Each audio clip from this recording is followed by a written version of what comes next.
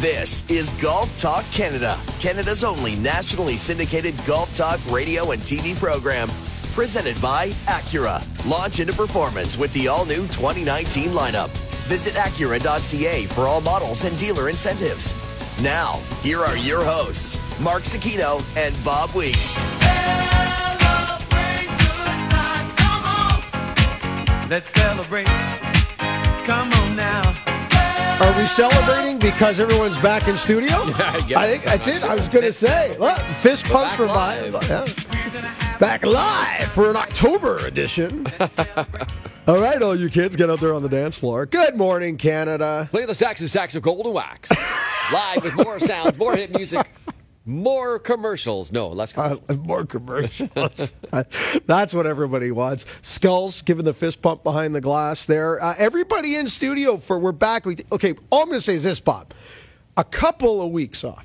It's just a couple of weeks off. You went to do your marathon, and I had my holiday with Mrs. Golf Talk Canada. We had Thanksgiving. So we took a little pause in the middle of October, and all of a sudden, we've got, we could do 4 shows this morning with the amount of news and the items that have come up in the world of golf in the last 2 weeks.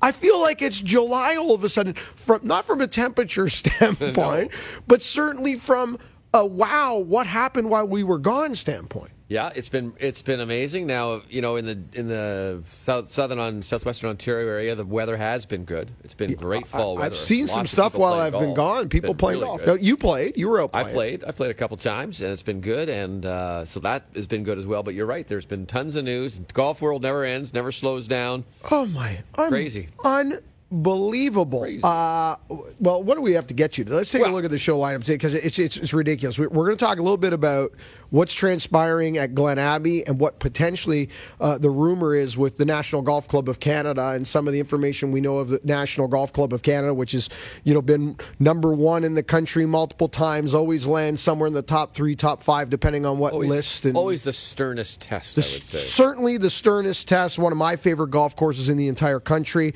Rumors there of membership talking about potentially evaluating the land, taking a look at what it might be worth. There was a quasi-soft lob ball offer kind of thrown at the membership. We'll get into that in the second hour today and talk a little bit about what it means for golf in the urban landscape.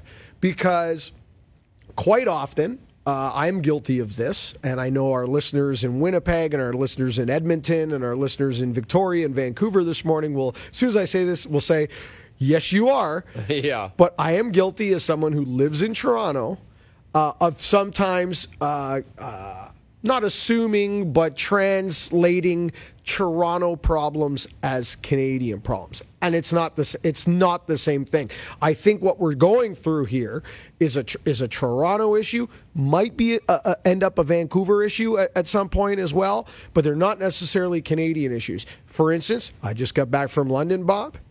You got to go 2 hours outside the city before you can play golf in London. Manhattan's like that. When property values get to where they are, golf complex and how you access golf changes. We'll get into that. And funny enough, PGA Tour's in Tokyo this week, and want to talk about a country that accesses golf in a different way. Japan is certainly one of them. Obviously, Scully time, winners, weird and what, leaderboards from around the world of golf. But we've got a ton to get to, so let's just jump right into it now with some news and headlines. News and headlines are brought to you by Bushnell Golf. For precision in any condition, visit bushnellgolf.com. Bushnell, the #1 rangefinder in golf. Well. Look who is on top of the leaderboard at the Zozo Championship. A week after Justin Thomas wins the first leg of the Asian Swing, Tiger Woods, captain of the President's Cup team, although I'm pretty sure you get a lot of votes south of the border as president, is leading the Zozo Championship with rounds of 64. Bob, it's a 2-shot lead over Gary Woodland, and of course, this would be an historic victory, number 82, tying Sam Snead if he were able to get it done. Yeah, and a very weird scenario, of course, with the big storms going on over there and play being delayed, and they played in front of no fans yesterday. That was bizarre last night. Strange. And I don't know if you saw the other headline, which I thought was awesome. So the Friday was no golf. Everything got rained out. So Tiger led a crew that included Justin Thomas and Bubba Watson, and there was about 5 or 6 of them, Gary Woodland. Yeah. And they decided, what are we going to do in this rain delay? So they all went out to a theater, and they watched The Joker. Have you seen it? I have not seen it yet. Oh, must. Okay, You must see we'll it. wait for your review, and it'll be in the rest of the show. Okay. But they couldn't get back because all the roads got closed because it rained more when they were at the movie theater. I didn't hear that part So of they it. walked to a Domino's Pizza, Right. and they had 6 pizza pies between 5 of them, apparently. Yeah. And then they kind of hung out there until the roads cleared enough that they could actually get back to their hotel. Well, you know what, Bob? Boys will be boys. Exactly. When you leave us to our own, you know. Imagine that though. You walk into to a Domino's Pizza, and there's like 5 of the greatest golfers currently on the PGA Tour sitting there chawing down. I love it. I love it. Tiger Woods, 38-11 with a 36-hole lead in his PGA Tour career. 38-11. That's pretty impressive. Putter looks really good. Yeah, everything looks pretty good, and he looks healthy all of a sudden, and he looks like he's not in pain. All this being said, tonight, 27 holes in starting at, I believe it's 10:30 p.m. The coverage will start tonight. 27 holes.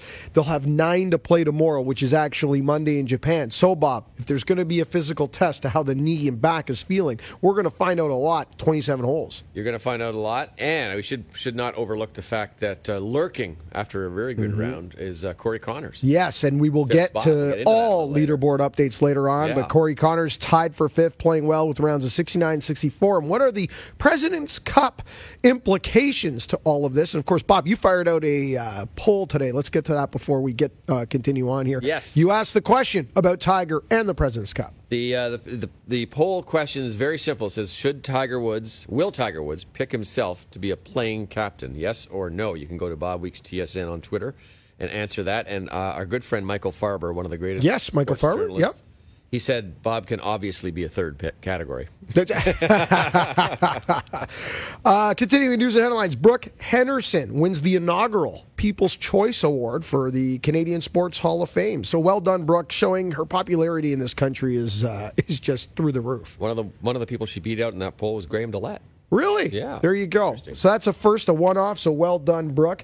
Josh Hill, speaking of young phenoms. Oh, this is crazy. The MENA Tour, which is a tour that you and I had to look up. Yeah. Because, just when you think you know every feeder tour in the world that has official World Golf Ranking points, pops up the MENA Tour, which was, now where did Jordan and Kuwait. Yes. And United Arab Middle Emirates. East, Africa, etc. Josh Hill, at age 15, becomes the youngest player in history to win a professional golf event on an official World Golf Ranking points tour, Bob. 15 years old. It's getting younger, and we got in the conversation back in the summer when the LPGA rolled into town. Is what is too young? Right. Is 15 too young? Should there be age limits in place, requirements, etc.? At the end of the day, you put the ball in the ground. I'll say this all the time. The ball doesn't know who's hitting it. The ball doesn't know if it's a man. The ball doesn't know if it's a woman. The ball doesn't know tall, young, old. Game's a game. You put the ball in the hole. 15 got it done. And incredible performance by a 15-year-old. Reminds me of Bob Panasic, the great Bob Panasic, who long time, 1957, at the age of 15, makes the cut in the Canadian Open. And that record has stood as the youngest person ever to make the cut in a PGA Tour event until 2013 when that Guan Chen Lang made the cut of the match. 14-year-old from China. Wow, that stood the test of time. Young is young, that's for sure. Matt Every suspended 3 months. Marijuana drug violation on the PGA Tour. He said it has had a prescription for it for quite some time. It helps with anxiety and depression for him. According to Matt, regardless of what he uses it for, whether it was in legal terms or not, depending on what state you call home, etc., the PGA Tour does not allow it. It brings up a much bigger conversation, though, Bob, in terms of should still be a banned substance, how much has this got to do with the PGA Tour's involvement in the Olympics, and more importantly, with the popularity of the CBD product now, which is spreading. We had somebody reach out to us this week through Chris McKee on social media to Golf Talk Canada wanting to talk to us about CBD product that they have angled and packaged towards the golf community. Where does this go? Rory said he'd be scared to use any product right now because you get any trace THC in that product and you're taking 3 months off. This is a whole new world, just like the gambling world for the PGA Tour. This might even be more complicated with every turn. Well, it just shows you the passage of time of what's being acceptable and what's not. We, of course, know it's legal in this country now. It's not, obviously, in the entire United States federally, but there are some areas. But don't forget, Matt Every was also caught back in 2010 in a hotel room in Vegas. He's been a recreational. Yeah, I think he's a user, and maybe one day that'll be fine. But right now, he knew the rules. He admitted that. It's on the WADA list for drug testing, and so not much excuse you can do on this. If you want to be a professional golfer, you want to play on the PGA Tour, you got to play by their rules. That's an end of story. Do you believe if the PGA Tour, and this is a lot of what ifs, but assuming the way this is going and the legalization of this drug and the way it's moving, if the PGA Tour was not a part of the Olympics, fast forward 5 years from now, is that product still on the ban list? Question. I don't know. I mean, it's what I do, Bob. The PGA Tour, yeah, that's right. The PGA Tour is not known for moving fast on a lot of different issues. Yeah, that's a good point. So it might be a little more like 10 years. Yeah. But possibly. I mean, I don't know. It could be interesting. I've played with golfers who will light one up on the golf course. We remember we had that story at the earlier of the year about the golf course. Yes, in Smith Falls. Out east, yeah. Smith Falls up in the Ottawa area that's now sort of targeted. It's called Rolling Greens. Yeah, Rolling Greens. Yeah. Apparently smoke went off the first tee. Funny thing about Rolling Greens, too, they also sell more nachos than any other golf course in Canada as well. Funny thing. Koepka in the news. We're going to get to Koepka and Rory next. If you were living under a rock, you might have missed Koepka and Rory with a bit of, I don't want to call it, was it a bit of a scuffle in the media? Was it sharp comments? I don't know. How do we honesty? We're going to get to Rory and Koepka and what transpired in the comments in the next segment. Before we get there, though, Koepka also in the news for other reasons. Knee issue. President's Cup potentially in question. Tiger Woods has said, listen, he completely understands. Koepka says he wants to be a part of the team. Tiger says he completely understands if he can't go. Where are we with this, Bob? So Koepka had a stem cell treatment after the season ended, or the most of the season ended. Left knee, by the way, which is the same one that Dustin Johnson had, the same one that Tiger had. That's their post-up knee, exactly, right? That new swing that they've got where they drive it through the ground. So it's interesting. But he had that, and he tweaked it again when he was in Korea last week for the CJ Cup. Yep. And so he pulled out of that. And we'll see where he is. I imagine he'll play.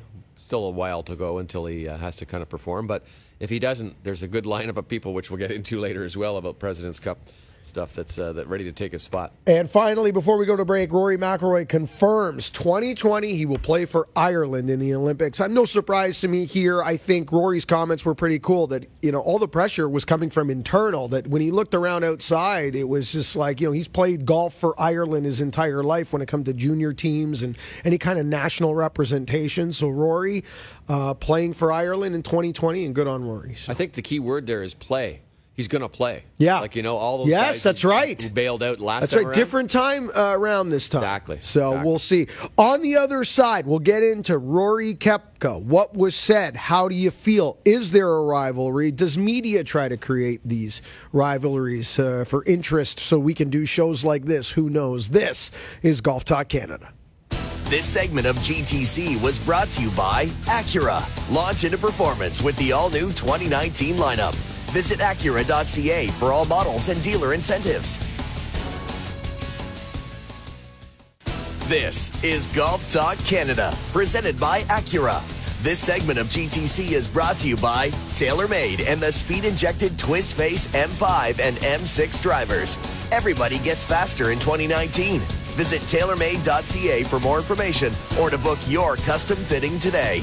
Now, here are your hosts, Mark Zecchino and Bob Weeks. And welcome back to Golf Talk Canada. We still get to Koepka and Rory. Going to get into that momentarily, sink our teeth into that one. We've got Koepka's quote and Rory's response and a lot of controversy. But let's take a look at Tiger right now. Bob, Zozo Championship. He's 12 under par, 2-shot lead over Gary Woodland, who is desperately also trying to be part of that President's Cup team. I think based on what Gary's done here in this kind of part of the season, what he's done this week, fact that he's the reigning U.S. Open champion, fact that he was 1 or 2 spots next in line on the list when they shut the points list down. I'd be shocked if Gary Woodland wasn't part of the President's Cup team. The fact that he went out to see the Joker and had pizza with Tiger last night, maybe another factor both as well. Don't, right? And both of them do not believe that pineapple belongs on pizza. That alone could get Gary Woodland in. This would be an historic victory for Tiger Woods. This is a funny one. Obviously would love to see Tiger get the 82 and beyond and become the all-time winning player on the PGA Tour in terms of wins. But unlike Jack's record of 18 majors, this 82 Sam Snead record, for me, Bob, has always been very hard to digest because it's so fuzzy. Some of these wins, like where would Tiger be if you gave him all his silly season wins and Hero World Challenge? How many victories would he be at right now if you gave him his Hero World Challenge, his silly season? He'd be at 100 or something. Sam Snead's 82 wins, there's a lot of those in there, Bob. There's some team events in there. I mean, it's a little apples and oranges, but you got to recall that back in those days, that's what they did. So it's hard to change the table on them and say that. But you're right. It's comparing, it's not apples to apples for sure. And Tiger has won more individual stroke play, officially sanctioned full field tournaments compared to what Sam did. And what about it I'd love to compile. We'll have to do this one day. I will do this when I have some time on my hands. I would love to see, because I've never seen a combined global win list. Yeah. Where that number did, because guys like Gary Player's totals would be much higher, and Greg Norman's totals would be much higher. And Tiger has the big win at Fox Harbor where he took on Charles Barkley and Hank. There you go. Well, regardless of that, when Tiger gets to 82, and if it happens this week or beyond, we're going to celebrate it, and the golf world will certainly celebrate it. That is for sure. Tiger Woods had the opportunity to speak with Todd Lewis from the Golf Channel following rounds of 64-64. Not like your first where you had to fight your way back, a little cleaner, a lot more clinical out there, 7 birdies, 1 bogey. How would you describe this round? Yeah, it was a little bit better ball striking wise. Still not quite how I'd like to have it, but I scored well, and the conditions are a little bit more benign today, and I was able to post a good number. I hit a lot of good putts again today. Given how soft this golf course was, did that alter your strategy, at least compared to the first round? Well, we were surprised. I think the whole field is surprised at the fact that we could have played it down today. The fairways drained so well, and when you have ball in hand, you know the guys are going to go low. And soft greens like this, the ball's just plugging in the greens. You don't have to worry about too much spin, which is great. And just attack. The conditions allow us to be really aggressive. We've seen you feed off the energy from crowds throughout your career. Did you miss that today? No, today was just one of those days where we did this at Congressional one year, right. When that derecho come through there, and it was just like a ghost town. This was a little bit different, when you make a putt and you gotta put your hand up, it's like, don't need to put your hand up, there's no one clapping. Well, you will have the crowd tomorrow, and it will be energetic and a long day of golf. How do you mentally prepare for this day? Well, it's going to be a long one, and we're going to play it from sun up to sundown. So, my tee time's going to be about 8:30 tomorrow, and we're going to finish probably a little bit later than we are right now. So it's going to be dark, and probably looking to get somewhere near 27 holes in tomorrow, and hopefully I can play well and get myself right there. You heard Tiger there talk about the catch-up they're going to play, probably 27 holes. It will leave 9 left on a Sunday for us, which will be Monday in Japan. It'll be a test of the knee. It'll be a test of the back. It'll be a test of the game. And don't kid yourself, that type of walking on knees and backs, especially in those kind of wet, soft conditions, are not easy. It's like walking in a sandbox for 6-7 hours. The putter came around, Bob. You mentioned that to me off air, how much you liked the way he was stroking the putter. He's second in putting. Got off to the rough start with the 3 bogeys on the opening round. Yesterday's round, not the case. Here he is, 2 shots, 3-6 to go. Big picture. Has he done enough now to go playing captain? If he wins, I think yes. But as we were also talking about off air, and we'll get into later on, the ups and downs of this kind of stuff with President's Cup stuff is just so emotional because one week to the next can have drastic implications for all sorts of players. I think the only thing that's still, if he gets through 27 holes and he looks good, then I'm going to buy into it a little bit more. My big worry is still the guy that we saw post-Masters.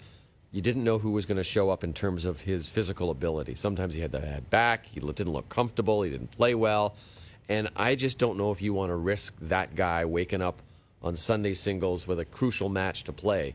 You know, there's lots of healthy guys. There's no shortage of good, talented players right now. But, yeah, I think if he keeps this up, it's going to be hard not to pick him. And that's Tiger picking himself. Is that a bigger concern if this was Ryder Cup? Because you know how close it's going to be, where we are assuming that this is going to be a blowout. And I don't know if that's smart, but I mean, on paper, historically, this has always been a blowout. There's only been 2 that have been close. Yep. So historically, it looks like it always has been a blowout. And on paper this time, it certainly looks like a blowout. Well, does that make it easier? I think if this was the Ryder Cup, he would definitely not pick himself unless he wins this week. But I think he could not win this week and still pick himself for the President's Cup. I think there's less pressure, but it also flips the other way where you say, well, why should he take up a spot for a guy who might cut his chops in that kind of team Certainly, give a kid maybe his first look at international team play, thinking down the road that maybe 12 months from now we could use him on that, like a Colin Morikawa, a Matt Wolff, somebody like that. Yeah, somebody off the charts. Off the chart, say, hey, you know what? 12 months from now, Morikawa or Wolff could likely be on an international team. Let's give them a look. I mean, look at the guys who are not. I don't want to get into this too much. I know we're going to spill it all with the President's Cup, but look at all the guys who are not on that team already. And there's a ton of talented guys out there. It's not like there's a shortage of players to fill the spot. Interesting how Jordan Spieth's name has not come up all year in this conversation. Before we go to break, Bob, what's the poll at for Tiger right now? Because last time I had a peek, it was 73% in favor of Tiger. It's now gone up 74 to 26. That he will pick himself. So our audience believes that 74% of our audience believes Tiger will pick himself. I also know that there's a huge percent of our audience that feel that the PGA Tour, network television, etc., have already suggested that Tiger, you should pick yourself. In other words, we need you. Phil Mickelson told him to pick himself. That's right. Lots of people tell, but you're right from a TV standpoint. All right, on the other side, it's Koepka, it's Rory. Is it a rivalry? What do you think of the commentary? This is Golf Talk Canada. This segment of GTC, presented by Acura, was brought to you by TaylorMade and the speed-injected Twist Face M5 and M6 drivers. Everybody gets faster in 2019. Visit TaylorMade.ca for more information or to book your custom fitting today.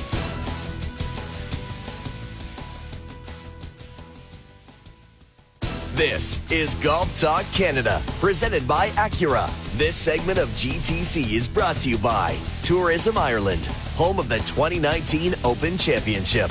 Visit golfawaytours.com to book your Irish golf adventure.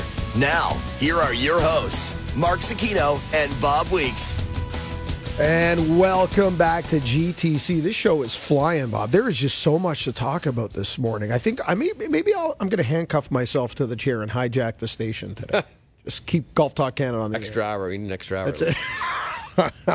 All right. This kind of broke while you and I were on our travels and off and about. Koepka asked about a potential budding rivalry between himself and Rory McIlroy. So let's just look at the last season. Both gentlemen with 3 wins. One with a great major season, one without. One with the Tour Championship, FedEx Cup. Head-to-head, probably tied. Because, Rory got his revenge from Memphis in Atlanta later on in the year. I was surprised when Player of the Year went to Rory McIlroy, although it was voted on by his peers. Maybe part of it's a popularity contest. Rory is one of the most well-liked guys out there, as you have outlined many times. Also, maybe we underestimated how the players look at the importance of the Players' Championship and the FedEx Cup. And for that matter, the Canadian Open, that a win on the PGA Tour is a win. End of story. And those are big wins. And it's not just about majors. Maybe there's a large percent of the players that voted that felt that way. Who knows? Regardless, it went Rory McIlroy. Anyway, Koepka was asked what he thought about the budding rivalry. And this was the quote. "I've been out here for what? 5 years. Rory hasn't won a major since I've been on the PGA Tour. So I don't view it as a rivalry." Close quote. That's the actual quote. He went on to say that he's the number one player in the world. As far as he's concerned, he has an open road in front of him, and he's not looking in the rearview mirror. That was Koepka's comment. Now, before we get into this, Bob, let's hear Rory McIlroy's reply. Touch on the Koepka chat. We have to talk about it. I'm just going to keep it simple. My question is just going to be, what did you make of it? Yeah, thought like I think it's hard. We all get asked in press conferences about other players, and like I've had it where it's like, why are these guys asking me about someone else? Aren't we not supposed to be here to talk about me? Yeah. And like what Brooks said wasn't wrong. Like, I mean, he's been the best player in the world for the last couple of years, 4 majors. Don't think he had to remind me that I haven't won one in a while, but no. I love Brooks. He's a great guy. Obviously super competitive like we all are. And yeah, look, I guess I can see where he's coming from. You know, we're out here. We can't control anyone else. We just have to play our own golf. And then, you know, look, Brooks, I said a couple of things after the Tour Championship in terms of I approached that final round like a little bit of a rivalry because he got one over on me in Memphis, and I sort of wanted to get him back. So, like, I think that's good for the game. I think if you take what Brooks said out of context, then obviously it can become this big thing that it's become. But Brooks and I are good. We're good friends, and you know, I've been really happy for him to see how good he's played over the past couple of years, and you know, I'm sure he'll continue to do so. Just like we're all trying to play as good as we can. Okay, Bob, thoughts on Koepka's comments when you first heard them, and thoughts on how Rory's reaction to them? Koepka's comments to me are always sort of along the lines of what I think when I talk to Brooks or when he makes a comment. It's like, he's not wrong. You know, what he's saying may not be delicate or politically correct or whatever, but what he's saying isn't wrong. He's the number one player in the world. He's won majors, 4 majors since the last time that Rory won any. And if you're counting them on majors, then he's certainly the best player. I don't think that means, in my own opinion, that you can't have a rivalry with someone. So if number 1 and number 2 in the world don't have a rivalry, that seems kind of weird, and that's where they are in the rankings. And I think, you know, you look at those 2 head-to-heads, you look at the Player of the Year voting, you know, you look at those kind of things together, and certainly most rivalries are driven by the outside rather than the actual combatants per se. But it's a little bit, to me, reminiscent of Phil and Tiger. You know, they haven't really gone head-to-head enough yet, and they haven't gone head-to-head in a major yet for me to kind of say, yeah, I hope this happens every week. Well, I agree with you 1,000% because to have a rivalry, I know, again, it comes from the outside mainly. The only way it doesn't come from the outside is if they get paired together in final rounds with chances to win golf tournaments in big events. Listen, last year we saw it twice. And once was a Tour Championship and once was a World Golf Championship event. Okay, if that happens 6-7 times a year, if it happens at big events, we're going to get our rivalry.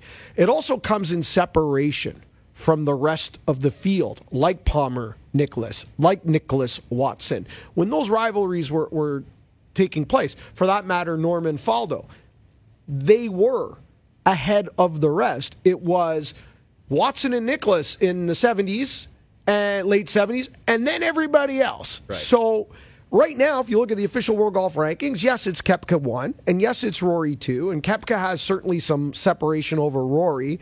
Rory does not have a massive separation, a little bit of separation over DJ, but you know, there's not like the 2 of them and then the B field. I think those things need to happen before it's just not us kind of throwing it at them, us being fans, media, etc. I think you hit the nail on the head. It's not what Koepka's never what he says, it's how he says it. Yeah. He's always that guy. The flip side of that coin is, boy, has Rory gotten so good at being honest, because he's always been honest. But boy, has he gotten so good at not only maintaining his honesty, but just knowing how to deflect, put the pin in the balloon, let the air out. He just was so good with his response. And I thought, what I heard with Rory there was some honesty, and underneath the breath, what I'm hearing there is, I'll let my clubs do the talking, and we'll see. I agree 100%. I think, and I think that it has the makings that it could become a good rivalry. But you never know. I mean, look, John Rahm's played as well as anybody in the last 3 or 4 months. Mm-hmm. There's other guys who are going to factor into this because someone has a hot year. But whoever's number one always has the right to say, "Yeah, I'm the best right now," and that's what Brooks is doing. And you don't normally hear that in golf. You hear that in boxing or some other sports where guys will shout it out. So that's why it's unusual for me to Brooks. But I find him, and I think talking to other players about him, they find him kind of very refreshing and very. There's nothing wrong with what he says. Well, or he's polarizing, right, Bob? Because there are players that do say, "Oh, he's refreshing. I like the transparency. I like the honesty. I like how he treats golf like how what you suggested a boxer would look at, or a lot of other individual sports talk that way."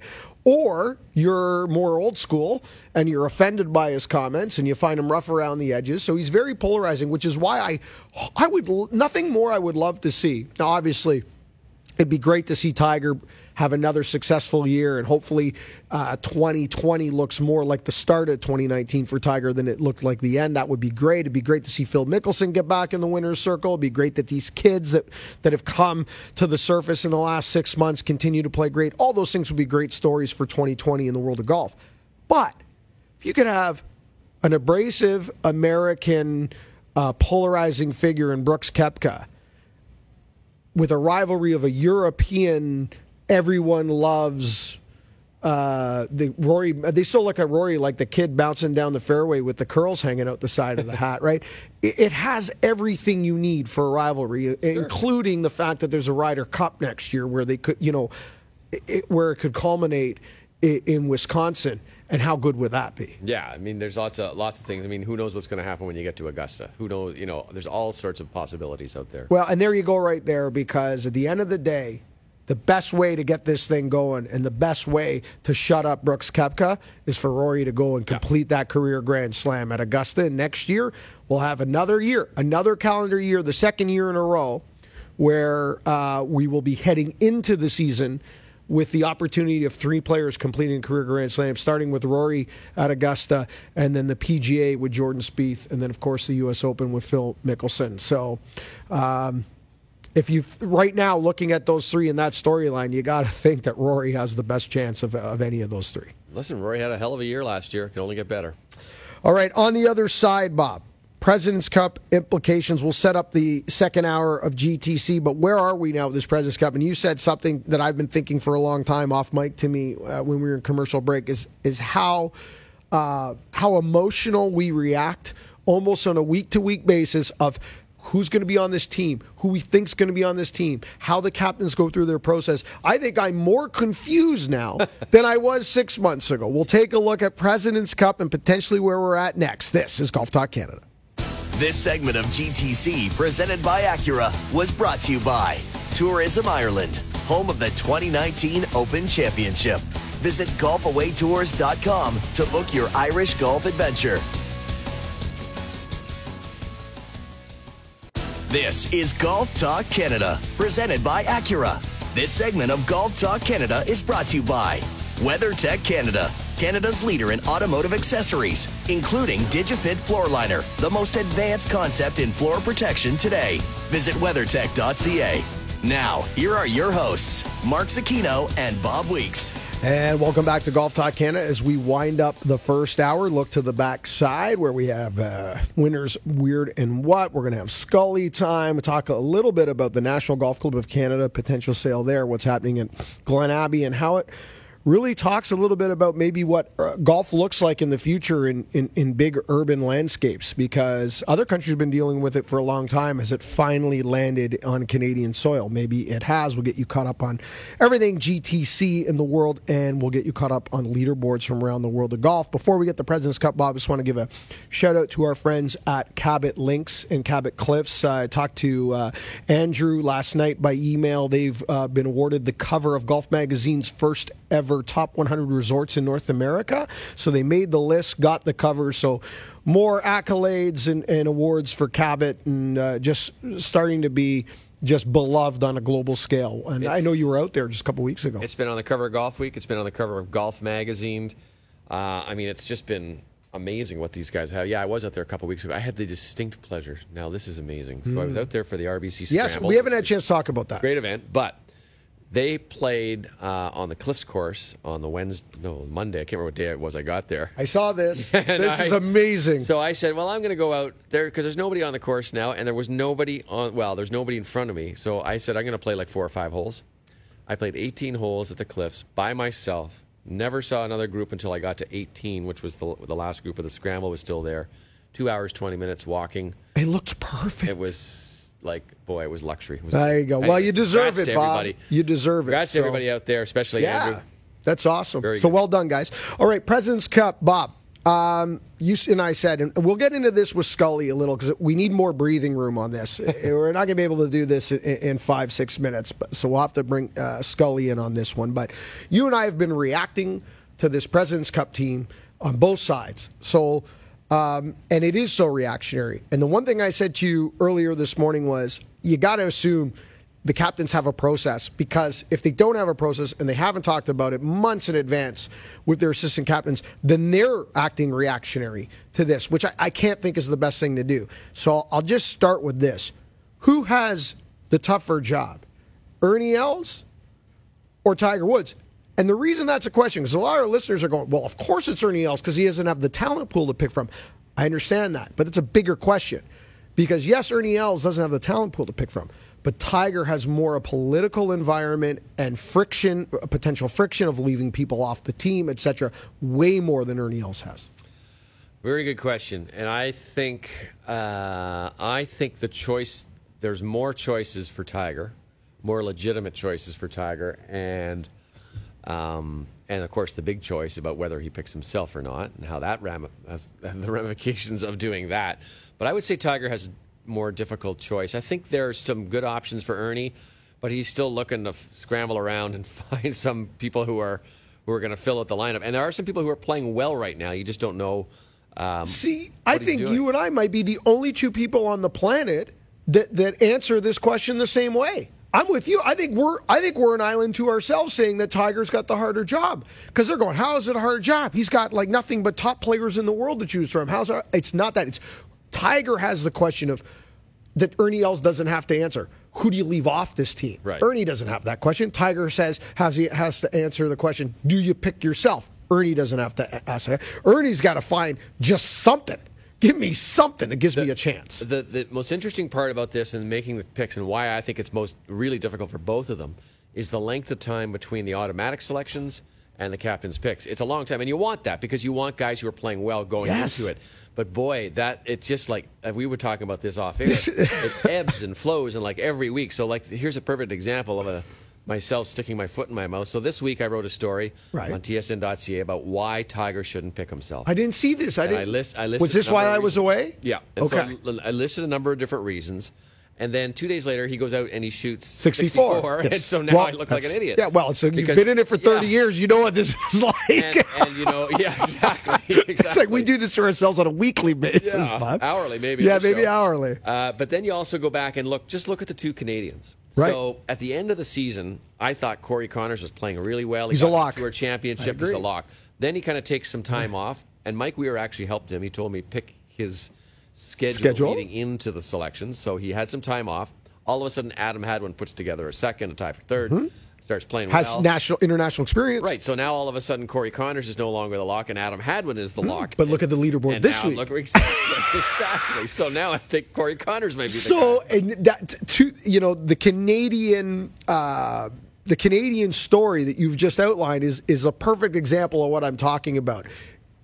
Els can't be looking at that. He can't be that reactionary. He said he must be going, okay, this is our team. This is where we have holes. These are the types of players I need, whether it's short game, distance, international experience, whatever it is they've come to in their war room, so to speak, around the table. And then when the time comes, he's going to look at the best players the players that have played the best in the last 3 months that fit those categories. I don't think he can be as reactionary as what you and I are to this, because I'll tell you something else right now. To the U.S.'s point, Woodland's playing great. He's a reigning U.S. Open champion. Tony Finau's playing great. He missed by one spot. How do you keep him off the team? Impossible. Ricky Fowler won this year. Very popular. Great in the room. They love him. He's been on every team in the last decade, it seems. Fowler's on this team. Well, there goes 3 spots right there. So now it just comes down to Team USA. This is all down to one spot. Does Tiger pick himself? And if he doesn't pick himself, does it automatically go to Patrick Reed, or does he go to Mickelson? We'll get into Mickelson a little bit in Winners, Weird, and What. And if Brooks Koepka can't play, and there's 2 picks left on the table, does that open up another door for Kevin Kisner? For a Kisner who's great in match play, great in the room. Again, on Ernie's side of the fence, Joaquin Niemann wins at Greenbrier. Okay? Young kid, like huge upside. Okay? Joaquin Niemann, no baggage. What about the baggage factor, Bob? We talk about the baggage factor on Team USA in the Ryder Cup, about needing new blood on that U.S. Ryder Cup team so that you forget what's happened in the last 15 years of Ryder Cup history. Well, what about the what about the international side? Could you not say the same thing, that they need new blood that don't have the history of getting their heads beaten in the international competition? Okay? Joaquin Niemann wins at Greenbrier. Sebastian Munoz wins at Sanderson Farms. Okay? Right there, 2 winners on the PGA Tour that have no baggage, huge upside, young players. Does winning, is that automatic, make them? I don't know. There's a lot of different possibilities about how you slice this, dice this, how you pick it up. And the guys who win the Cup are going to be said, oh, you made great picks. And the guys who lose are going to say, oh, why would you pick him? It's true. I mean, there's so many. Are you going to sit Patrick Reed because of how he threw everybody under the bus after the Ryder Cup? That's what you and myself, Jamie Rydell, Adam Scully, all of us collectively, when it happened at the Ryder Cup, we all looked at each other and said, oh, that's the last time he gets picked. Yeah. He's going to have to qualify. Yeah, Sung J M, Rookie of the Year, great player. Do you pick guys based on the golf ball they use? I'll tell you, last time in the President's Cup, they had a hard time matching Adam Hadwin with another Callaway ball player. That was an interesting one as well. Well, it's interesting you bring that up, because on the U.S. side, you have a very difficult time with Tiger. Yeah. Because most of these guys do not play a ball that spins and is soft as what Tiger plays an old-school golf ball. There's nobody on that Team USA team that plays anything like that. No, exactly right. These are all things that come into the equation. Okay, we're going to dive maybe a little further into that with Adam Scully during Scully Time. Lots to get to with Scully. Scully Time might be 3 hours today. Might be a 3-hour Scully Time. Winners, Weird, and What? Urban golf landscape in Canada is selling of now that the National might be for sale. How serious is this? How does that change the way we feel about this? Leaderboard updates from around the world of golf. If you're a fan of Golf Talk Canada television, we have the top 100 courses in Canada as voted on by the PGA of Canada. It's their list, not ours, their list. You had to be a PGA professional, PGA member of Canada professional to have a vote. They voted top 50 private, top 50 public resort. We have a special coming up in November, 1 hour Golf Talk Canada TV special. That will be coming up in November. We'll give you some hard broadcast dates on that when we know. Golf Talk Canada Radio doesn't go anywhere. And if you don't live in a market where you get hour 2 of GTC, you can hop on at tsn.ca, the iHeartRadio app, and stream the second hour. Thank you so much for listening. Remember, first good decision on the golf course, it always starts in the closet. This segment of GTC, presented by Acura, was brought to you by WeatherTech Canada, Canada's leader in automotive accessories, including DigiFit Floor Liner, the most advanced concept in floor protection today. Visit WeatherTech.ca. Thank you for listening. Don't forget to follow us on Twitter and Instagram at Golf Talk Canada. For blogs, podcasts, show archives, our YouTube channel, or for more information, visit us online at golftalkcanada.com. We'll be right back with more GTC. This is Golf Talk Canada, presented by Acura. This segment of GTC is brought to you by Play Golf Myrtle Beach. No destination in the world can match Myrtle Beach's volume of golf, quality, and value. Come discover why Myrtle Beach is the golf capital of the world. To plan your next golf holiday, visit playgolfmyrtlebeach.com. Now, here are your hosts, Mark Sakino and Bob Weeks. And welcome to GTC. Welcome back, Hour 2. I'm already confused. I thought you had the tea. No, I have the tea. This is 3-dub.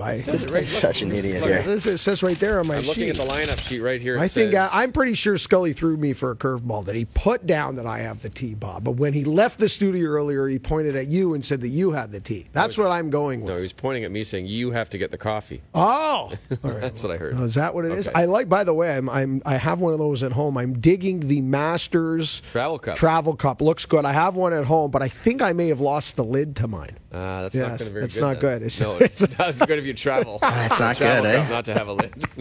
Right. All right, Hour 2. Lots to get to. Scully time, leaderboards, but we kick it off as always with 3-dub winners. Weird or what? And Bob, T is mine. I'll answer the question. You want answers? I think I'm entitled. You want answers? I want the truth. You can't handle the truth. There's no secret I'm a Phil Mickelson fan. Yeah, really. All right, everybody knows it. Love Phil. Just love what he's done in his career, the way he plays the game. A lot of guys that took that long to get the monkey off his back wouldn't have had the career that he ended up having, et cetera, et cetera. We can go on forever about Phil.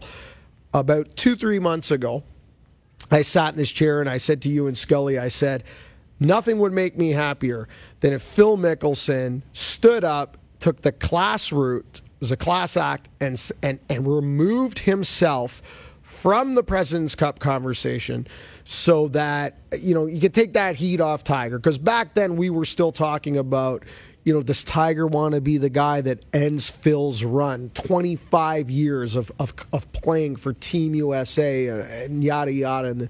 And the story was a little larger at the time, I think, than what it is maybe now. Mickelson last week comes out and says, listen, Tiger should pick himself. I've done nothing to deserve a pick. I haven't played good enough. I'm in great shape. I'm excited about next year. I'm working on my game. I'm seeing signs, but I have not done what I needed to do. I added a lot of events to his schedule in the fall. He suggested looking for a win. It didn't happen.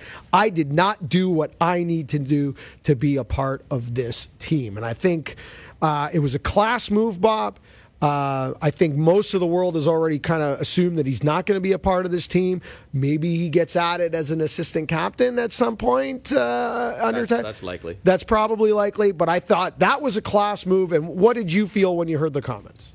Yeah, I also think it makes it, in some ways, easier for Tiger to pick him if he really does want to, in some ways, because he's taking the heat off him. He's not judging him on a lot of different things where comparing him to others. He just says, look, I know Phil doesn't want to play, but I want him there. And that always sounds good, right? Certainly. But I think you're right. I think this is the time that it ends, and I think if it does go this way, then I think Phil has done the classy thing and just kind of removed himself from the conversation. Thus, my winner this week, lefty Phil Mickelson. My weird this week, an announcement on Tiger's new memoir.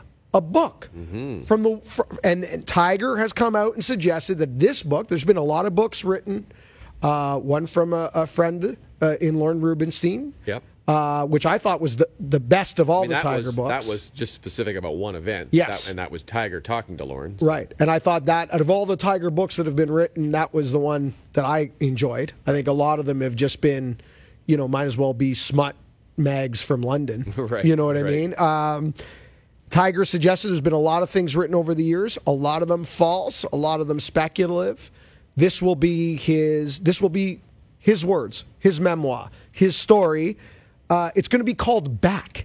And I just find the whole thing weird. The timing of the announcement weird. The title, Back, I find weird. And for a guy who hasn't really been... He's a much different guy now than he was through the majority of his career, but transparency was never really a word I probably would have tagged Tiger. I wonder how honest he's going to be in this book, Bob. Well, it's his chance to tell his side of the story, and he can do whatever he wants with it, whether we bill it officially or unofficially. But I think it's good. I love the title. I think the title has the double entendres. Yes, in there. They're back. wonderful. But I think a lot of people are going to be anxious to see this and read it. And I'm sure he's working with someone. I don't even know who he's working with. It might be Lauren. But is it you? I don't know. Or is it you? No, it's not me. Are we breaking the story right Yes. now? Okay. Is it you? Tiger, come on in. No. He's here this morning. Yeah. But I think Bob was. yeah, yeah. But I think it's going to be riveting to see what he says. Let's just call it book back. Let's making some putts. Quiet. It's huge. It's huge. All right. My what this week? I'm taking the cup half full approach on my what since we've been off a couple weeks. What a streak. Now, the streak has come to an end at 19. But Victor Hovland, which is in still early in his first year as a professional, has broken Bob Estes' streak of the PGA Tour, which was back in 2001. Bob Estes had 17 consecutive rounds in the 60s. Victor Hovland, in his first year as professional, broke it by 2. 19 rounds to start his PGA Tour career. In the 60s, Bob finally came to an end last week at the CJ Cup. But Victor Hovland, who is, we're going to call it the big, let's go with the new big three of Wolff, Morikawa, and Hovland. The one that hasn't won, still doing incredible things to impress. Went to web.com tour school, got his full-time status on the PGA Tour, has made a large bucket of streaks, broke Bob Estes' record. This is quite the class of young players that we're looking at right now. 19 rounds in the 60s on courses he's never seen before, on a tour he's never been on before. What a streak, Bob. Pretty impressive for a young guy, and he's a pretty impressive guy. I got to see him and talk to him a little bit at the U.S. Open this year, where he was playing. He's obviously from Norway, but he speaks perfect English. He's, just a wonderful guy in so many different ways. Very gracious, very friendly, and for a young guy, I think, man, the upside of this kid is spectacular. And before we close the door on this, Bob, talking about captains and talking about picks, 12 months from now, I wonder if Padraig Harrington has something to discuss or decide when it comes to a European squad and Victor Hovland. All right, Bob, teaser is yours.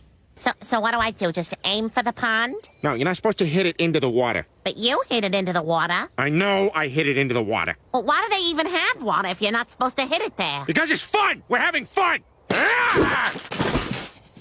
Look, it went further than your ball. So I've got a triple decker here with my winner, weird and what. They're all a little bit off. That's not charts. like you. No, exactly. My winner this week is Eddie Pepperell. Okay. And I'm going to say that, and then I want to go back and explain something to you. There's a TV show in the UK called First Dates. Have you heard about this show? No. So essentially what they do is they take over this steakhouse in London, beautiful steakhouse. They close it all down. They fit it up with I think there's like 60 cameras in this place. They have a big crew that goes around and is working on this. But they pair people up, people who've never met before, and they have their first date. And at the end of the show, they ask them if they want to go on a second date. They've even got a spin-off called First Date Hotel, where you actually go to a hotel restaurant, and then if things are really good, they give the option of going upstairs. Yeah, exactly. Jeez. So Martin Kaymer is a guy who has apparently had a hard time finding a girlfriend. Really? So Eddie Pepperell was playing alongside him this week at the Portugal Masters. Okay. And they made a bet. And the bet was that if Pepperell beat Kaymer head up in their round, he got to sign Kaymer up for first date. Come on. So he did. He beat him. I think he beat him by 2. And then they went up. And so right after, they actually have a clip on his social media of Eddie Pepperell calling the people from First Dates to get Martin Kaymer signed up. That is awesome. And now I know what all those TV cameras were doing with Heather and I in London. I having the time of his life. So we'll see. We'll be following this story to see how Martin does in his date. It is well, and now listen, Martin Kaymer, not a bad-looking guy. He's got a major. He's he's got a couple majors. He's got a couple of majors. Former number 1 in the world. Shouldn't be too hard to find a nice gal. Well, Bob. apparently they want him to find true love. At least Eddie does. So. Maybe all the women were as upset with him when he went searching for the draw to win at Augusta as I was. Maybe that's it. That's it. Okay. My weird this week, and this happened a couple of weeks ago, the Senior LPGA Championship. I'm not sure if you saw that. Yes, I did watch a little bit, keep an eye on this. And the reason I did is it was at French Lick, Indiana, at the P. Dye course, which I was at earlier this year shooting an episode of Off the Hosel. I played 8,100 yards. Yes, I remember we were trying to actually link up with you to tape. Remember that?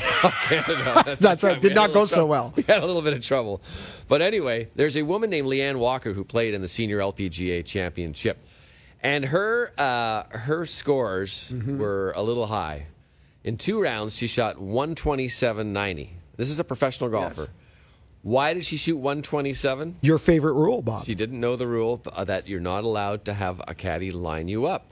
And so she actually didn't know what was going on. And finally, someone pointed it out to her, and she went to her playing partners, who were Laura Baugh and Laura Shanahan-Rowe, who are both veteran LPGA Tour players. She said on the 14th hole, she says, I think I may have broken a rule. So they called over the USGA person who was ruling there, or the PGA, I should say, person there, and they charged her with 42 strokes. Right, they had to go back to the first tee Thursday, exactly. Right? This is halfway through Friday at this point, right? So she actually shot 85, added 42 for the 127.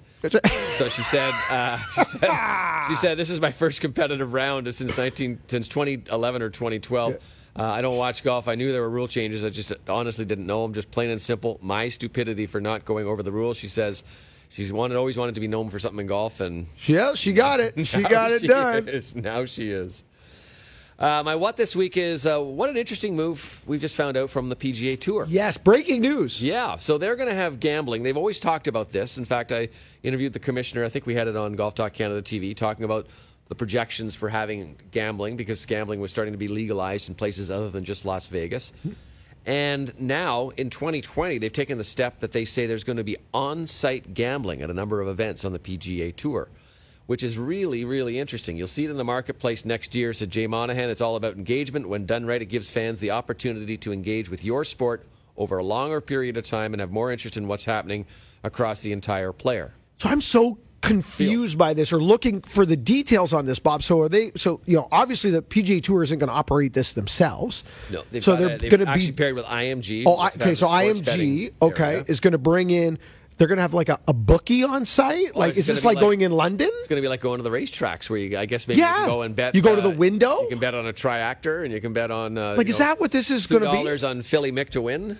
Do you think, that's where this is going? Now, it may be operated on a cell phone. That's what I was wondering. Like, I'm shocked that, this is not going to be part of the app, really. One of the things Jay Monahan did tell me when we discussed this topic in an interview was that you're not generally going to be allowed to bet on one guy to win, because that opens the door to potentially skewing results. They may take a lot of the shot link information, so you may say on this tee who's going to hit better, who's going to hit it further, right, or things like that. Is it going to be Jason Day or Ernie Els, or just using an example? Yeah. So I think there's a lot to come on. A lot of side action, but it's kind of interesting that they're going to have on-site betting.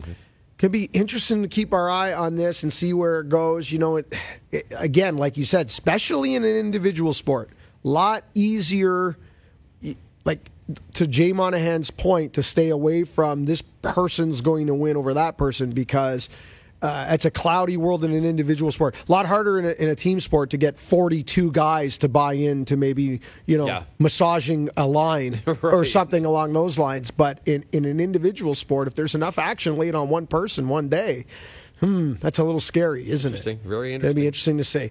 Something else, Bob, that is interesting to see is what is happening to some of our golf courses here in Toronto, in the province of Ontario. Of course, the sale of York Downs went through a year ago, and they will be transitioning out of membership in the next year or so. There were rumors and discussion that Beacon Hall was reevaluating what their land might be worth and what it could be used for. Glen Abbey, of course, is the most famous one on a national and international scale, because I have friends, that I work with on PGA Tour Radio that ask me what's going on with Glen Abbey, yada, yada, yada. And now, the National Golf Club of Canada, which was often ranked and still has been ranked as the number one golf course in the country. Certainly the sternest test, as Bob alluded to off the top of the show, and one of the most famous. In fact, that it lands on the top 100 global list often of Golf Magazine and Golf Digest. considering the sale of the club. How serious? Where did this come from? We'll get into it next, give you an update on Glen Abbey. And what does this mean for just golf in Toronto and other potential major cities in Canada? This is Golf Talk Canada. This segment of GTC, presented by Acura, was brought to you by Play Golf Myrtle Beach. No destination in the world can match Myrtle Beach's volume of golf, quality, and value. Come discover why Myrtle Beach is the golf capital of the world. To plan your next golf holiday, visit playgolfmyrtlebeach.com. This is Golf Talk Canada, presented by Acura. This segment of GTC is brought to you by Cedar Brae Golf Club. Only 30 minutes from downtown Toronto, with flexible membership packages and one of Canada's top 100 golf courses. Cedar Brae is the place to be. Visit cedarbraegolf.com for more information. Now, here are your hosts, Mark Sakino and Bob Weeks. And welcome back to GTC. Man, has it been a busy show today. More local news, and I guess it's local news, but, and again, I said off the top of the show, sometimes Toronto problems aren't necessarily Canadian problems, although I could see this becoming an issue somewhere down the road on the West Coast, certainly in Vancouver with the cost of their real estate and condensed population right in downtown Vancouver, etc., but Toronto's starting to run into some problems the way maybe a Tokyo, a London, a Manhattan it bumps into. And this is what happens when you have 8 million people in the greater Toronto area and land at the cost that it is. But okay, Glen Abbey. Let's not get too deep into that because the lawyers are going to tie that up for 5 years. There were some rulings this week where both sides of the fence got a mini victory, and they thought they had a mini victory, and then it kind of got flipped at them. Regardless of that, Glen Abbey is going to be tied up for a while. We still don't know what's going on there. It depends on who you talk to. It depends on which lawyer you speak with. But since that, Bob, in the recent week or so, last 2 weeks, conversation that the National Golf Club of Canada received an offer to purchase their land that would net out each member roughly $250,000 if you do the math on it, each, which has stirred some conversation at the National that maybe they should reevaluate the purpose of their golf course and what it might be potentially worth on the open market. But here we go again, another golf course. And this time, man, if the National, like they said in 1987, 1988, if you can trade Wayne Gretzky, you can trade anybody. So this has a lot of different tentacles that reach out in it, and I won't get into the Glen Abbey thing right away. But basically the story behind the National was there was a piece in the Globe and Mail, a good piece by a guy named Andrew Willis, and it revealed the fact that a developer had made an offer to the National Golf Club, and that triggered a bunch of different things. And I spent most of yesterday on the phone with the 5 or 6 different GMs in the city. Sort of looking at this and from a couple of different angles. And I can tell you, basically every golf club in the city has received an offer to develop the golf course. Now, most of these offers are just like, as one manager described it to me, it says, "Dear Sir" or "Madam." They're just kicking tires. They're just seeing if there's any appetite for any of these golf courses to perhaps sell their land, because majority of them now are on good pieces of land. And we've seen a number recently, not just Glen Abbey, but the old Board of Trade, the Country Club. Now that's one that's gone, and I was talking with a guy yesterday on the phone, going back and thinking of all the golf courses that have disappeared. Lauren Rubenstein has a really good column on Score Golf talking about all the old golf courses in the Toronto area. So this is nothing really new. It's just, I think, a little bit surprising because the National is, as you pointed out, Mark, one of the great golf courses of this country. So essentially what happens, some guy comes in, made an offer, and the way the status is right now, that offer has to go to the membership. But really, before they can do that, they have to figure out how much is this land worth, because we don't know if we're underselling or overselling. Can we get more? There's talk that maybe the person behind this is just starting to start a bidding war. Maybe there's a club member behind it trying to bid this thing up and get their money out of it. So there's lots of angles and lots of things that will happen. And like Glen Abbey, nothing's going to happen quick. Like from what I was told, valuation on this land could take a while, and this vote that they're going to have at the membership might not take place till the spring. But this is in a bigger picture. As I said, basically every manager that I talked to said, yeah, we've had some people that have been serious, not so serious, putting in offers. It puts a strain on the club because a lot of clubs don't know what to do. When an offer comes in that's kind of an off-the-cuff one, are they Do they have a fiduciary responsibility to take it to their members or what? So do they have a bylaw and a process already in place to do this that they're unaware of? And if they don't, do they need one now? Exactly. That's the whole thing. So it triggers a lot of work for the golf clubs for sure. And like you say, it could be a big payoff. And York Downs is the big one where all the members got a big chunk. And there was some talk actually that the guy who bought York Downs actually flipped it again. Really? And made a whole bunch of money on it. Wow. So I think they got one more year at York Downs. Well, there's a bunch of things going on here in the sense that although none of this is going to happen quickly, and although a lot of these will just be rumors and never actually transpire into sales, this story in the Toronto area is not going away. No. Because land is worth a fortune. There are other things at play here. A lot of these courses can't be developed because a percent of their golf course or a larger percent, depending on where you are, is environmentally protected, and you can't build. Some of these golf courses, like my club, the Toronto Hunt, Scarborough Golf Club, Rosedale, I believe Denelda falls into this category, Toronto Golf, made deals with the city years ago to keep it green space for tax incentives. Now, you get to a certain meeting point, though, Bob, where the land is worth so much that the tax penalty still isn't great enough to defer the sale of the club because you're saying no to too much dough. I'm curious as to what this looks like more 30 years from now. Last year, participation in the game of golf was up in the U.S., in America, for the second year in a row. And why was it up? Not because more people are going out to the golf course to put the peg in the ground. It was things like Topgolf and different ways of accessing golf outside the traditional means of going and playing a golf course that saw an increase in participation under the golf umbrella. Topgolf made an announcement 3 years ago with Cineplex Odeon that they were coming to Canada. I've heard nothing since.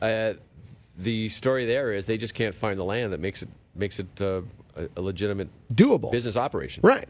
So where are we in Toronto-wise in this cycle? Where are we in the Tokyo cycle? Where golf in Tokyo, unless you are in the top 1% of the population of the economy, you access golf in a parking garage, hitting into a net, in a golf simulators.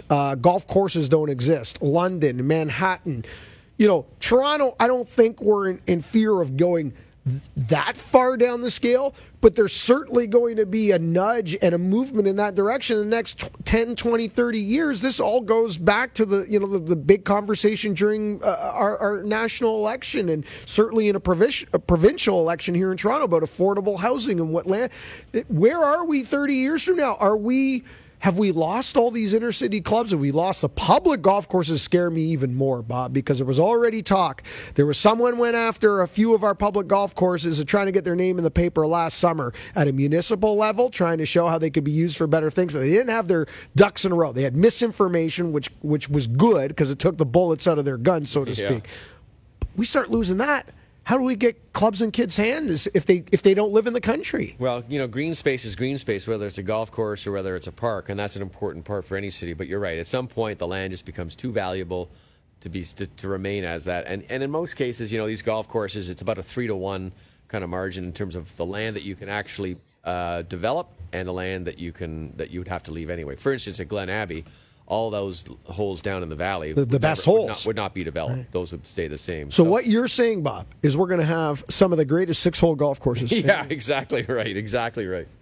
We have run out of time on this one, man. You could dive deep into this from a city planning standpoint and what this means moving forward. This is a big can of worms, but I'm sure we will touch it again. On the other side, man, we got a lot to chew through here with Scully. I'm curious his opinion on all this stuff. President's Cup, Koepka, Rory, Tiger. So much to get to. Scully time next. This is GTC. This segment of GTC, presented by Acura, was brought to you by Cedar Brae Golf Club. Only 30 minutes from downtown Toronto, with flexible membership packages and one of Canada's top 100 golf courses. Cedar Brae is the place to be. Visit cedarbraegolf.com for more information.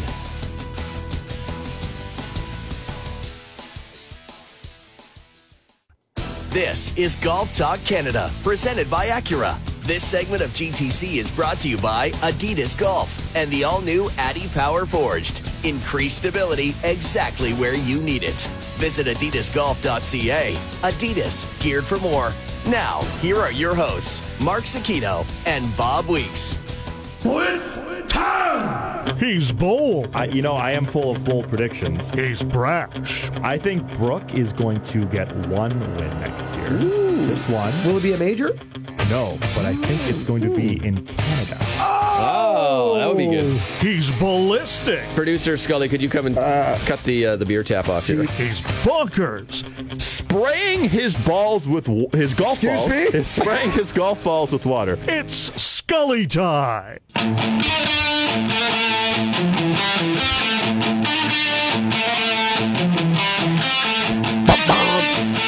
We're back. I want that as my ringtone right there. The whole thing? Just the whole, me yeah, I want the whole. spraying balls. Yeah. Skulls. How's it going, brother? Good to be back. How was your 2 week? I know Bob. Bob went ran the marathon and had some things. He went to RBC Scramble, had some things going on. Well, I mean, right off the top, Europe. we had a great golf game, and we missed you. Yes, I know. We did. I know. We did. The forecast wasn't great. I know. Lawrence Applebaum, Golf Canada CEO, joined us, and Hound Dog Harrison, the stats guy on the Jay and Dan show. Yes. We had a fun time, beautiful day. Baby's just in great shape. Fall golf, like September, October, that's bonus still. But the month of September has slowly become maybe the best golf month in the city. Agreed. Yeah. It's just been so. It's so funny how our season is just kind of pushed a little further. Yeah. Like it's starting later, but it's ending later. And September's the new August almost. Well, and I mean, in October, we've had so many good days between, 12 and 15 degrees. And I was up at Cobble Beach last Sunday. I saw that. Shirt sleeves. What were you doing up there? We were shooting an Asante commercial. And it was perfect. Nobody will know that it was October. They'll think I was wondering what you were doing. Did you have an opportunity to play while you were there, or just shoot? I hit. So this is funny though. On those shoots, they always have a couple of B-roll shots of me hitting shots. So I drove up that morning, about a 2.5, 3 hour drive up there. It's a hike. Got out there and they said, "Okay, can you hit the shot right away?" I absolutely cold topped 4 in a row, like perfect, hard cold out of the tops. car, right? And then I finally got one in the air. That's so when you see it, it's going to look magnificent, but you won't know. I mean, at least he made contact. It wasn't a straight whiff, but but back to the point, the weather was even the day we played. We were down to shirt sleeves. Yeah, it was a great day, and it looks like we have maybe another week or so. Maybe it's going to be interesting to see. I'll say one thing for our listeners in Southern Ontario and our golfers in this province. They deserved a late season because our spring was maybe some of the worst we've seen in a long time. Yeah, Tuesday, 15, sunny. Really? Then after that, sorry folks, gets later in the week it starts single digits. This Tuesday and Wednesday, I will be emceeing the. I saw that on Twitter. Yes, the PGA of Ontario Industry Expo show in Kitchener on Tuesday. So we'll see a lot of our friends out there. I know Adidas will be there, TaylorMade, a lot of our golf professional friends of ours, and a lot of our PGA friends and Golf Ontario friends. So looking forward to go. I don't have much to do. Say a few things, introduce a few people, and then just walk around the floor. And, perfect. So my goal is at the end of that show, maybe we can get Bob into one more Hall of Fame. That's what I'm thinking. There should be a People's Choice Award for that now too. I mean, after Bob writes the Tiger book, I mean, well, that's it. Yeah, it's got to be it. He still hasn't broke on the Tiger. I actually where did you get this out? I saw Lauren Rubinstein at Baby Village this week. Oh, you did? I did. Walking around. How is it? I don't know. Oh, you don't know? I saw him walking around. Is the chapter still there? No, it's now an LCBO. And if that doesn't tell you everything you need Lauren to know. loves to hang out in bookstores. So, Skulls, Tiger leading, 12 under, 2-shot lead, 36 to go. His record with 36 is pretty awesome. Yeah. Woodland trying to make his President's Cup team, the reigning U.S. Open champion, right behind him. They've got a little separation. Bradley, 4 back of Woods. Of course, we got some time to go. And our own Corey Connors and, of course, Japan's Hideki Matsuyama at 8 under 4 back and Corey at 5 back. But the big story here, Tiger, putter looked good yesterday. What have you seen so far? Is this enough? Has he done enough? Or if it's not enough, what does he have to do? Does he have to win, or is he on this team? Okay, first of all, I think he's on the team no matter what. Okay. Why? Because of the outside pressure? 64-64. All right. If he came, so he goes out of the shoot, 3 straight bogeys on Wednesday night, Thursday morning in Japan. If he shoots 80, maybe not. But he's battled back.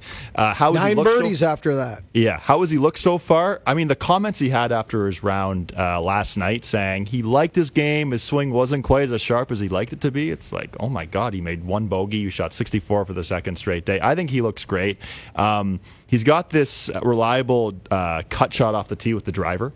Especially noticeable, the 4th hole there is 505 yards. There's water all left. He was aiming way left, played this high cut in the middle of the fairway.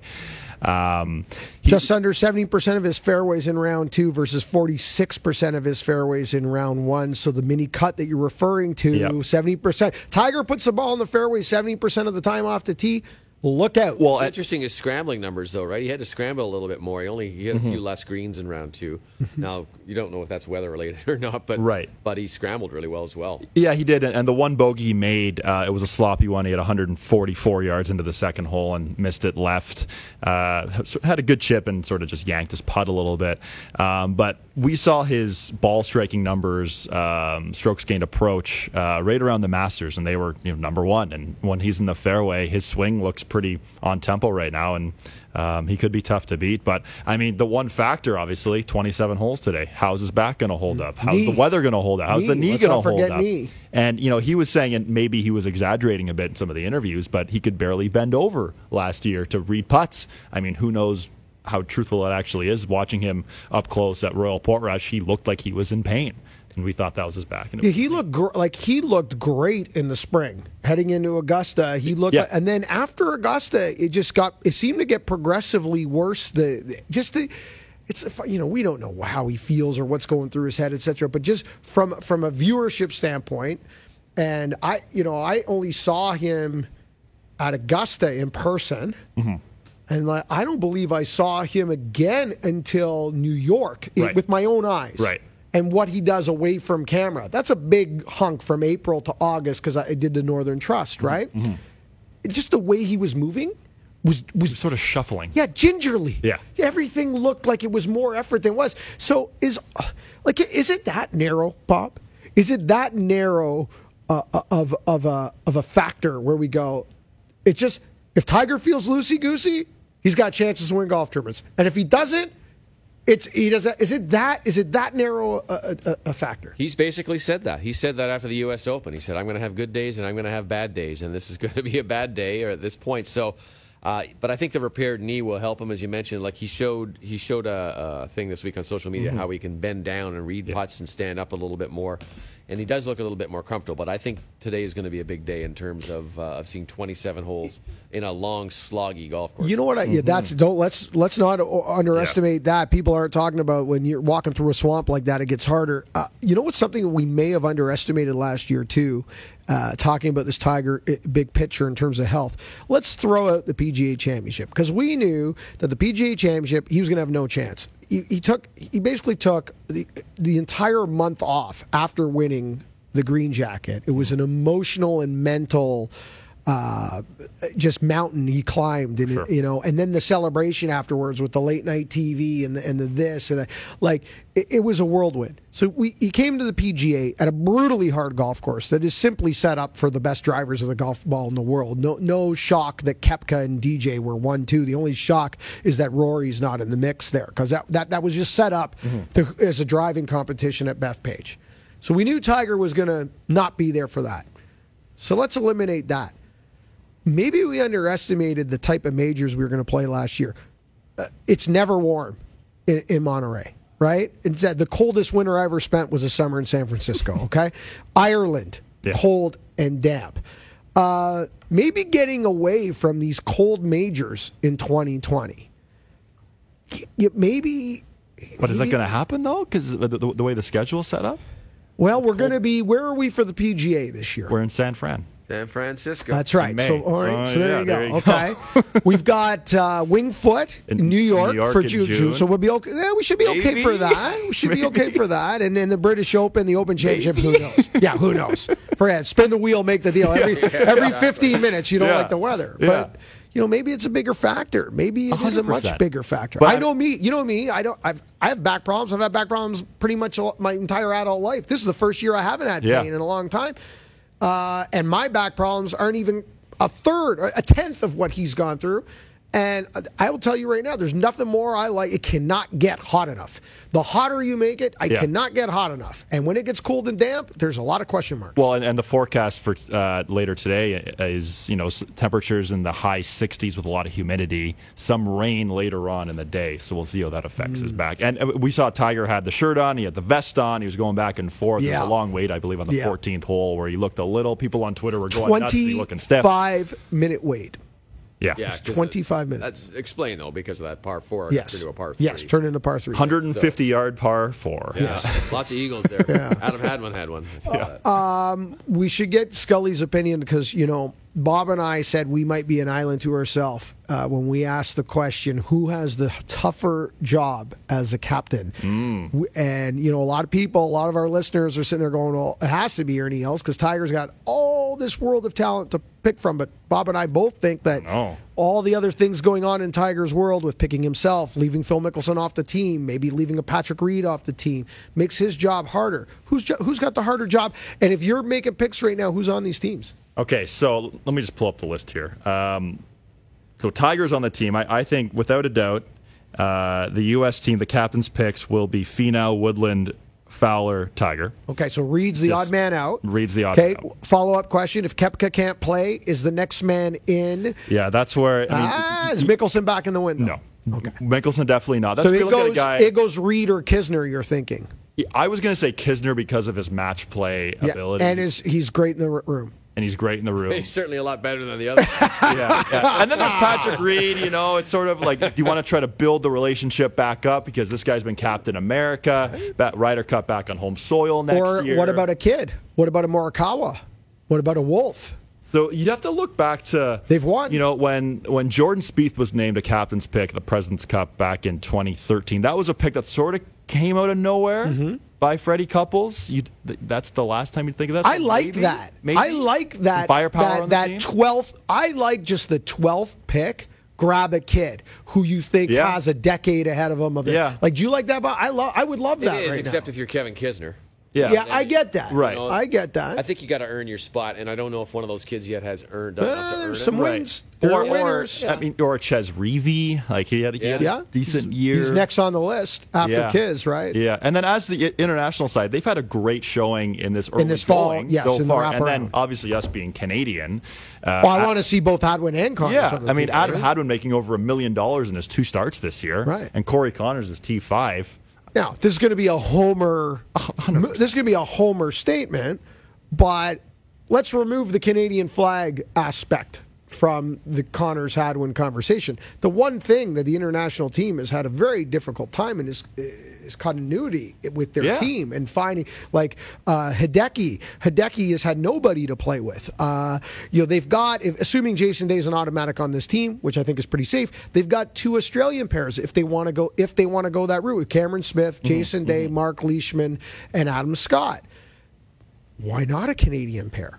Right. Why not guys that know each other, that have just they've got the commonality in the way they play the game, not so much the way, but just who they are and the fabric of who they are. That's got to help on the international side. Well, I remember when we were at the President's Cup a couple years ago, Nick Price paired Adam Scott and Adam Hadwin together. I believe it was for the 3rd day, and they hadn't played together before. They had to discuss what golf ball they were going to use. There was no preparation there, so you're just setting yourself up to fail in that situation. But you look at Sung J M.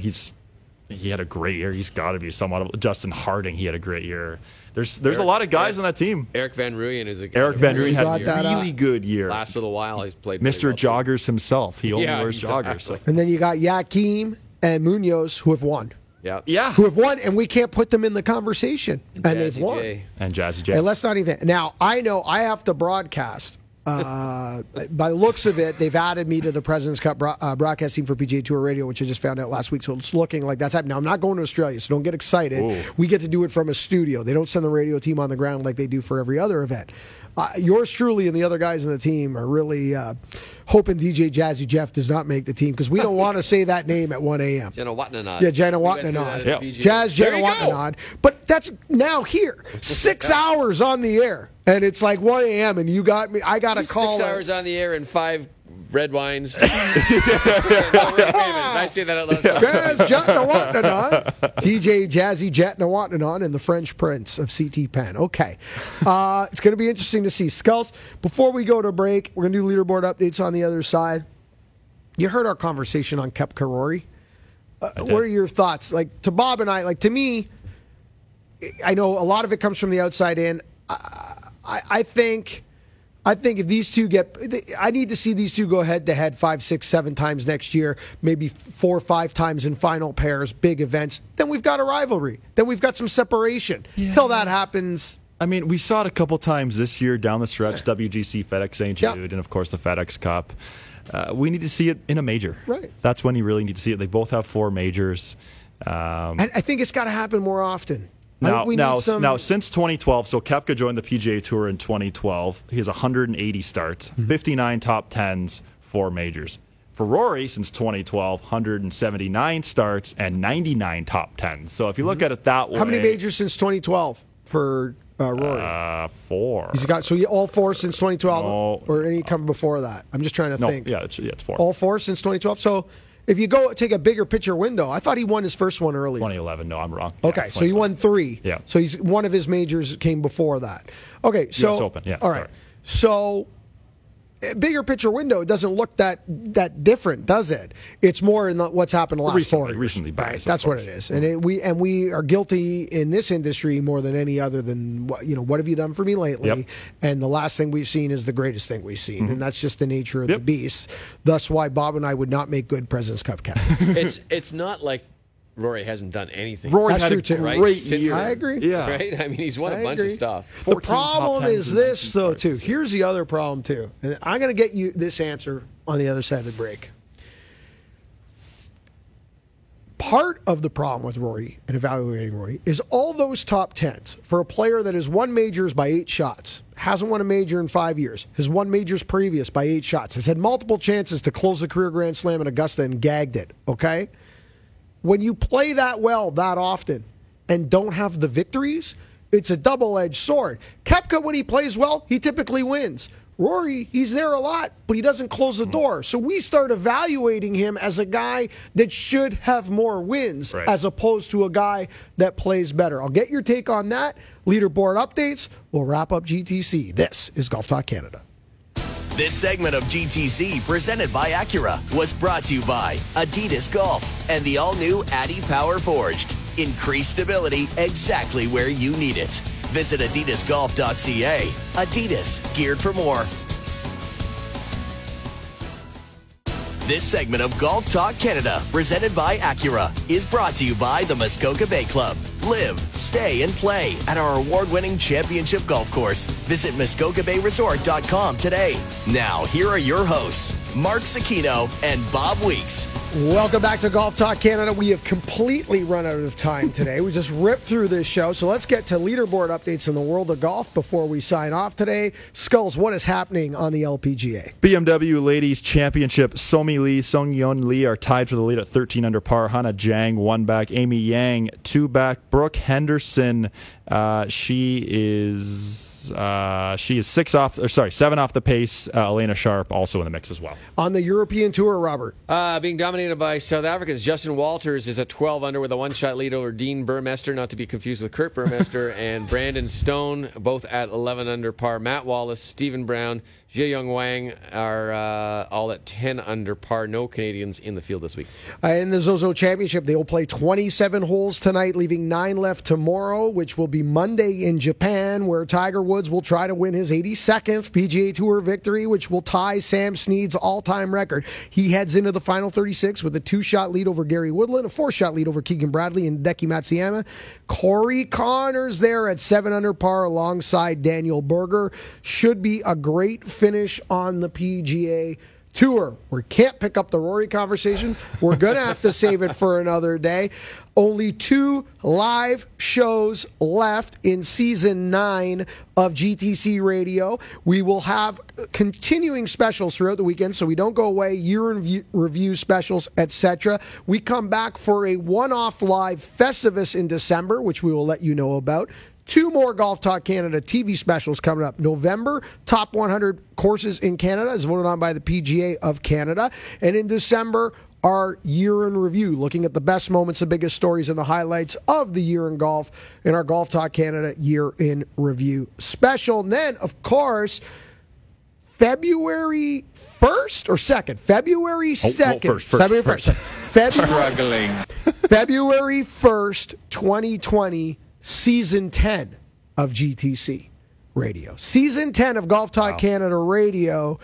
And we're hoping to have some announcements, hopefully by Festivus in December, which is our 8th annual Festivus special in December, which is our one live show in December.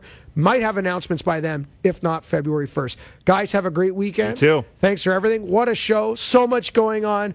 Go Tiger. Go Corey. Enjoy your weekend. Thank you so much for listening. Remember, first good decision on the golf course, it always starts in the closet. Woo!